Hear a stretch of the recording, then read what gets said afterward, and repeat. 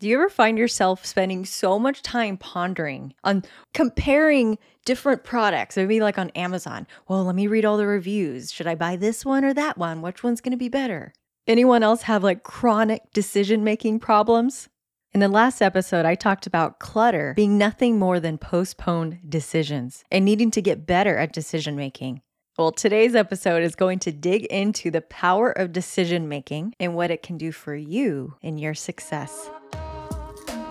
I'm Priscilla Pfeiffer, and welcome to Spark Your Inner Fire, a podcast for artists, performers, and closet creatives. You bring a lighter, and I'll bring the fuel. It's time to spark your inner fire. For the longest time, I was struck with analysis paralysis. Not able to make a decision on anything without calling someone to see if that's the right decision to make. Not buying something unless I looked at every piece of evidence possible, every review on Yelp, every review on Amazon and Google, to see if even choosing a right restaurant is correct. Now, I still do this a little bit. I just want to make good choices. But I will say that I've come a long way from where I used to be, where I would almost be paralyzed by making decisions. But what I didn't realize is that not only does overthinking waste time, but it also lowers your confidence. Because the most successful people make decisions quickly and they stick to them. And the less successful people take too long to decide and quickly change their mind afterwards. And you may even be like me saying, well, I'm just trying to be cautious. I'm trying to be responsible and take my time and decide the right option. But there's no evidence to suggest that ruminating excessively on a decision results in a better outcome. It's just not the case. Even Reed Hastings, the CEO of Netflix, says we start with the data, but the final call is always gut. It's informed intuition. And what I truly think not being able to make a decision comes down to is fear of an outcome that is your fault, fear of an outcome that somebody else will blame you for, and fear of imperfection. And the fear of making a wrong choice also stems from how we were taught in school. We were taught that it's not okay to fail. It's not okay to dissect something and learn from your mistakes and then try again. No, we were taught that you cannot fail. You cannot mess this up and try again. You just messed up and you're done. Effed a test, you're done. You can't try it again. Flunked a project that you tried something new to be creative with, you're done. That was the end of the assignment. And so from a young age, we were kind of already instilled this mindset and belief system that it's not okay to make a wrong choice or try something new. Play it safe. Do what everyone else does. Do what you're supposed to do. Color inside the lines. But that's not how we learn and grow. That's not how we expand our possibilities. So we can tend to have this sort of emotional attachment to every decision we make. And it goes so much further than the choices that are in front of us. It's what's behind the choices, it's what's the result of the choices that we tend to over-examine. We over-examine the possibility that somebody's going to think we failed because we chose the wrong thing. What will people think of me? What will my family think of me, my friends, if I make this choice? And then we're then making decisions off of someone else's desires, not our own. And the more we do that, being able to be swayed accordingly to other people's needs, the more detached we get from our own intuition, our own feelings of what we know deep down should be the right choice. You ever play the game Apples to Apples? So the gist of Apples to Apples game is that everybody gets a set of cards, and the person whose turn it is, they get a card that will have like a description of something like spooky. And then everybody else in the group finds the card within their deck that they think would be spooky. And this could even be something funny, it could be something relatable. There's kind of no right or wrong answer. And I mean, my deck could have something like an actor's name, like Michelle Pfeiffer. It could have a movie on there. It could have an item in your home, like a refrigerator. Just random things that could be in your pile. You put the card down, everybody puts one card down, and then the person's turn it is chooses which one they think is the spookiest.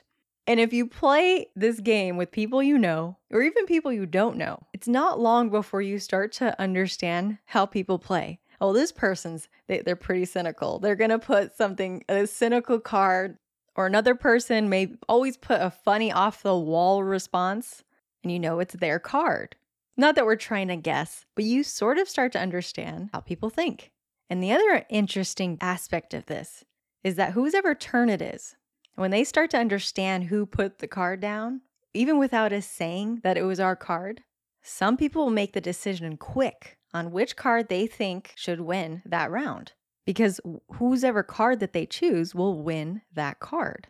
And so you see some people making decisions quickly and some people overanalyzing. They're looking at the emotions of others in the group, not wanting to disappoint them, not wanting to hurt their feelings because they don't have a card, or maybe even trying to not choose someone who's about to win. And they overanalyze their decision. And sometimes that overanalyzing is to win, and sometimes that overanalyzing is to appease others. And if you're making decisions on just trying to win, maybe you're very competitive, you're likely looking at your decision from a strategy point of view. And there's nothing wrong with that as long as the ego isn't in the way. Because when the ego gets in the way, now emotion has been inserted into the decision making. And if you're making this decision based off of what other people think, you're definitely making decisions from an emotional state. And when we come from making decisions from emotion, it can blind us to the flaws, can blind us to what's right in front of us that we don't see because we just are worried about what other people see. Then we inevitably make poor decisions, or we're not able to stick to our guns and we keep changing our decision. Think about someone really successful, maybe like Steve Jobs, brilliant inventor, brilliant innovator. Now think about it. Do you think he invented his first product based off of what other people will think about him? No. Do you think he made decisions on his products very decisively, knowing what he wants to try, trying something new, failing and trying again? Absolutely. That's why he was able to create things outside of the box. He made a decision, found the people to do it, and made it happen. Now, it may seem silly thinking, well, what's the big deal with not being able to choose the right restaurant or which pair of pants I should buy? But how we do anything is how we do everything.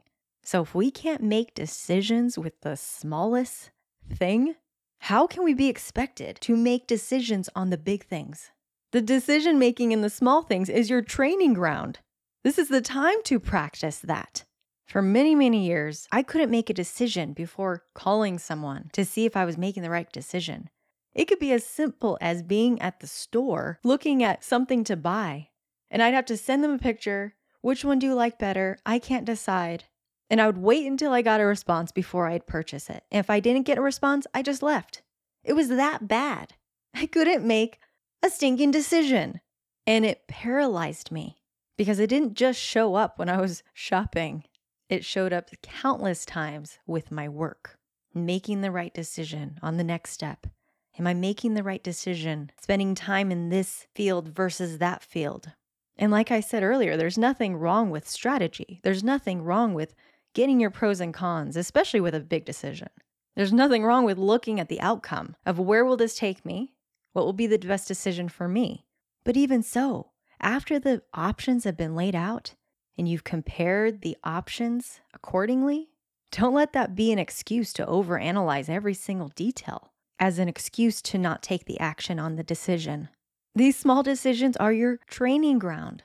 So try something new. Open a menu and make a decision in 5 seconds what you want to eat. If you hate it, don't order it again. It's not the end of the world. It didn't work? Try again. This will show up everywhere. One example I see all the time is people just starting a podcast. And before they even know what they want to talk about, before they've even got an idea for who they want to talk to or why they even want to do this, they just get this idea to make a podcast and they start overanalyzing. Okay, what podcast platform should I use? There's so many out there. Which microphone should I get? And they start overanalyzing for months on the details that don't matter. They turn to other people to get answers to things. And what's funny is those same people will keep asking the same questions to multiple people, still being indecisive even though they've already got a response.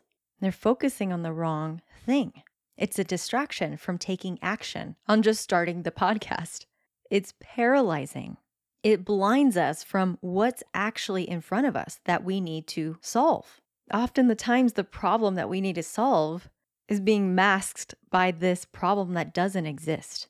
A friend of mine, Barry Friedman, said, "Stop trying to answer questions for problems that don't exist."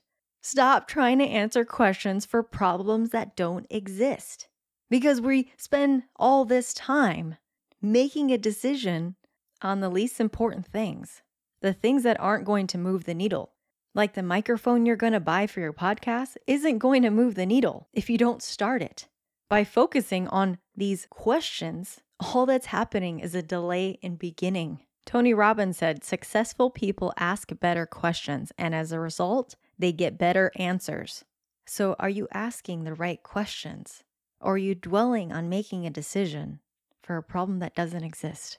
The questions we're asking are often the wrong questions. They're distractions. They're clutter. They're clutter in your mind. So get the obstacle out of the way so you can focus on the important thing at hand. And furthermore, the lack of being able to make a decision and putting that decision on someone else is putting someone else in control of your life outcomes. So why are you putting someone else in control of your outcomes? Do you really want to put someone else in the driver's seat of your destiny? Deep down, you do know what that response is.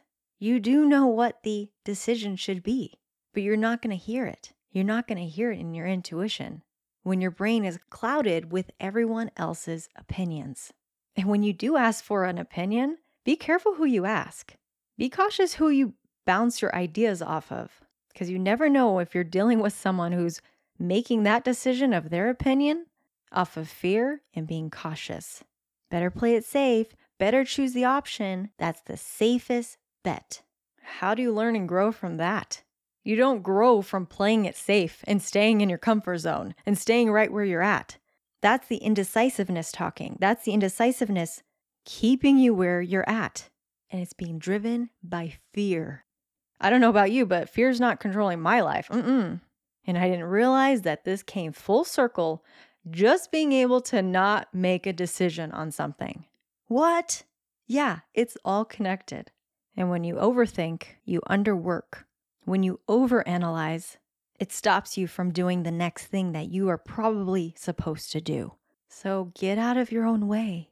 We're never going to make decisions perfectly 100% of the time. Be at peace with that. It's okay. We're all doing the best we can with what we know. We learn, we improve, and we try again. And a little exercise you can do the next time you're having a problem with this, having a problem with making a decision off of two things, I want you to get a quarter. Choose a side of the coin for each option, flip it, catch it, put it on your hand, and before you lift your hand, if you listen to your gut, you know the response. You know which side that you are hoping has landed up. At that point, you don't even need to look at the coin because you already know. So start looking inward. Start being able to make decisions without someone else's opinion.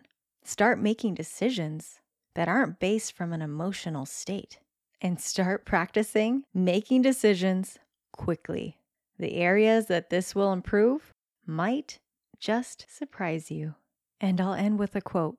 Do not plant your dreams in the field of indecision, where nothing ever grows but the weeds of what if. Dodinsky. It's Priscilla Pfeiffer. I hope you enjoyed today's episode. Please subscribe, leave a comment so I can reach more people like you. And go to sparkyourinnerfire.com. I have a special gift for you. Go check it out.